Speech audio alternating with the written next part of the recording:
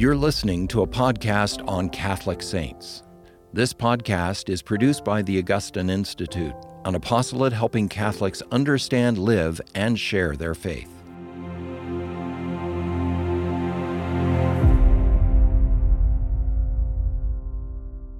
Welcome to Forum Now. I'm Dr. Elizabeth Klein, and I'm here with Dr. Jessica Murdoch. We're both professors here and teach at the Augustine Institute. We're here doing our series on holy women you've never heard of. So we've gathered some of our favorite female saints from throughout the tradition who you might not know about. And so we're hoping you can meet some new holy friends in the course of this series. This episode is on Saint Brigid of Sweden, who unsurprisingly is from Sweden. She lived from 1303 to 1373, so in the late Middle Ages. So unsurprisingly, given our specialties, Dr. Murdoch studies more medieval theology. I do more patristic theology. So this medieval saint was picked by Dr. Murdoch. So I'll let her kick it off with, tell us a little bit about Brigid. Well, Brigid was born to a royal family, and as you might suspect, they were landowners. Her father was governor and provincial judge of Uppland.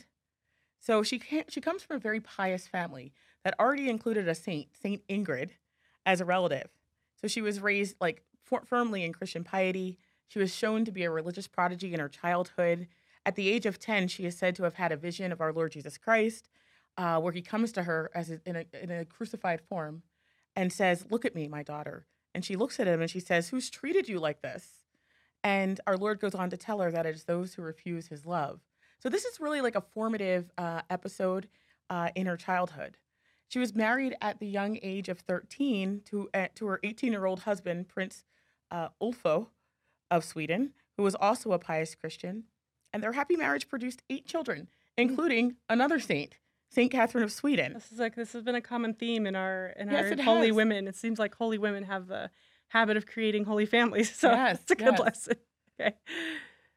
So what happened after that? So she was known for her saintly life and charity to the poor. Her reputation was widely known, and because she was part of a noble family, she was able to exercise great influence over the theologians of the day and later even of the king. After some time, Brigid and Ulfo separated by mutual consent, obviously after the 8 children, so that Ulfo could enter the Cistercian order. So is this like after their children have kind of grown up and they're living their own lives and they become I think that's unclear, but Okay. probably when they're older. I mean, Okay. sometimes, medieval women might have other people help them raise the children so that Right. they could, live that life of piety, even when they're young, actually. Right.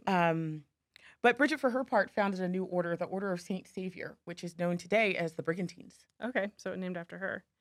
Okay. So after she enters the monastic life, then do we have any other stories about her kind of Yes. life after that? Well, she started to have more and more visions. Her husband died in 1344 on a pilgrimage to Santiago de Compostela. And after that, it seems that she really picked up as a visionary. Many of her visions urged her to intervene for the cause of Christ and for the church in the day. It was the time of the Avignon papacy. Mm-hmm. And so she was called to intervene with the important personages of the day. She also received a vision to go to the Holy Land on pilgrimage. So that's another theme of this series, is pilgrimages, where Christ gave her a particular intimate understanding of his own passion in the Holy Land. So it's said that her monastery actually was the center of church renewal at the time, and that she even urged the Pope personally to return from Avignon to Rome. Okay. So she's like the lesser known Catherine of Siena. She's so much like Catherine of Siena. But she went in person. She did go in person. After There were times that St. after Catherine she had went in 8 person kids. too. Yeah, it's really interesting that you bring up the theme of pilgrimage and how that plays into the lives of the saints, because often I think when we think of going on pilgrimage, we think of it as like basically a lot of fun. It's like you go with the priest, they're raising money, you're going to the Holy Land, you stay in a nice hotel. But of course, in the past, pilgrimage was often undertaken even under orders as a penance. Because it was very dangerous and you often had to make great personal sacrifice. You maybe didn't have enough money or food to get the whole way. You didn't know how you were going to get there. And as an example of her husband dying on pilgrimage, this was really a very serious undertaking to travel these distances in order to sort of like pay homage. And I mean, it'd be hard for us to kind of like recreate that, I suppose. I mean, I think there are some orders who do like poverty pilgrimages and things. But maybe it is just something to keep in mind out of gratitude that we're able to visit these holy places and Yes. venerate them without those Easily. without those kinds of risks, and that you know those journeys can be an opportunity for penance, as in the story with Mary of Egypt, who undertook her kind of like anti-pilgrimage, Right. but it ended up still being this kind of like penitential process, which is very interesting. And also, maybe you could say a little more about. I think it's unfamiliar for people today to think about somebody having like two vocations. Yes. Like they have. I mean, when you're married at 13, right? You have 8 children. You may be done having children by the time you're 30. Yes. And now we don't start having children until 30. Right. Right. But then having this like almost totally like second life. So can you say a little more You're about very that? right. I think it really shows that Saint Bridget was wholly at the disposal of Christ. She really sort of surrendered herself to wherever God wanted her to be and what God wanted her to be doing at a given time. When she was focused on her own household and her motherhood, she gave herself entirely to that. She raised 8 children in a pious household, one, again, who was herself a saint. And then when her husband asked to be sort of released from living at home so that he could go into the Cistercian order, again, she offers herself up wholly to God and does likewise. So again, we still have that sense of holy example in the family that we've been talking about in this series. And then we have the total surrender. Yes, I'll do this. I'm going to start this religious order. But then she doesn't even stop there. Mhm. So then even over against that, she enters into the life of the church in these very, very difficult times. She's really Right. amazing. Which can be, I mean, that can be sacrificial in and of itself when you undertake a monastic life and then you're kind of pulled back into the world. Often that feels very sacrificial. I really love how you emphasize that her kind of responding to what God was asking her at any given time, because I think nowadays in the church we sometimes have a very simplistic understanding of what a vocation is. Like we're discerning our vocation as if God only ever makes one call of us and never makes any further calls, right? Vocation being a call, when in reality there are many saints who live out multiple vocations at different stages, and it's often very complicated. I mean, for us to look at a married couple like parting to live a monastic life, like I wouldn't say it's quite scandalous to us, but it's very unusual. Whereas I don't think it's was necessarily that unusual. No, it's actually much more common in the Middle Ages than you'd think. And also something that was common in the Middle Ages, very similar, is widows would Yes. often enter monastic life. We mentioned that with a little bit with Saint Macrina, that like in Brigid's time, women were often married to But men then they were older. that were much older. So if you're 13 and you're married to a man who's 5, You're 6, going to be widowed. 7, you're going to be widowed. You're going to be without your husband much earlier in life, and this often becomes a time when you're called by God to do something else. And although thankfully, by the grace of God, most of us don't experience that now. Don't have that gap, and we have modern medicine and lots of wonderful things. We don't die going on pilgrimages. We still have different phases of our lives. Yes. We have. There's always going to be a time in your life before you're married or religious, but that doesn't mean you have no vocation, right? You have That's true. You have your baptismal vocation. You have calls by God to make Right. these daily sacrifices to respond to Him. And at the same time, they don't all happen at once.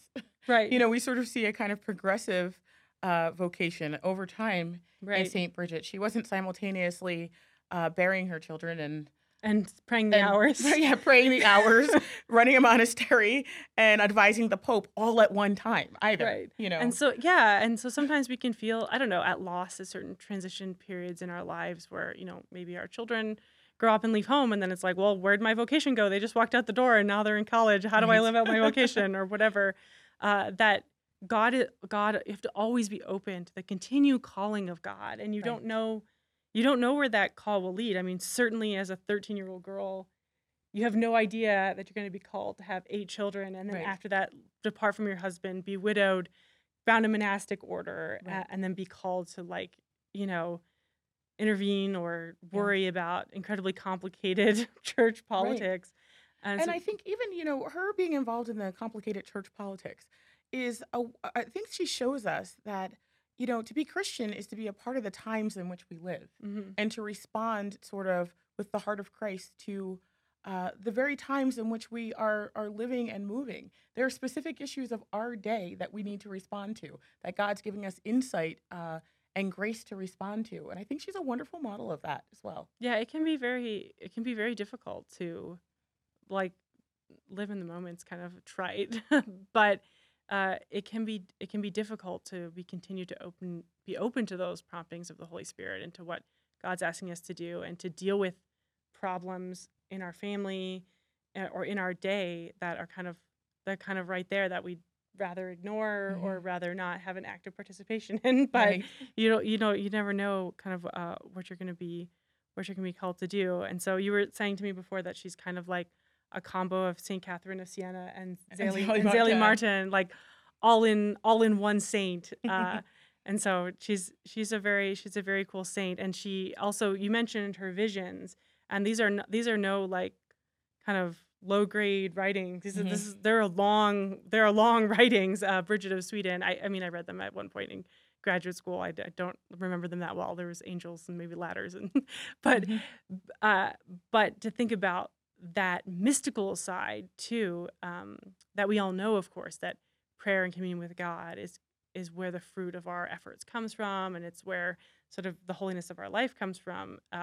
It can be easy to forget that that's true, even of a saint who was so busy, who did all these things, but also clearly had a very deep spiritual life and a deep communion with God. She read together the active and the contemplative life. Yeah, out of all where all these things were flowing. So I hope you enjoyed learning about Brigid of Sweden. If you want to know more about her, there are definitely biographies out there. You can go read the book of Brigid's Visions.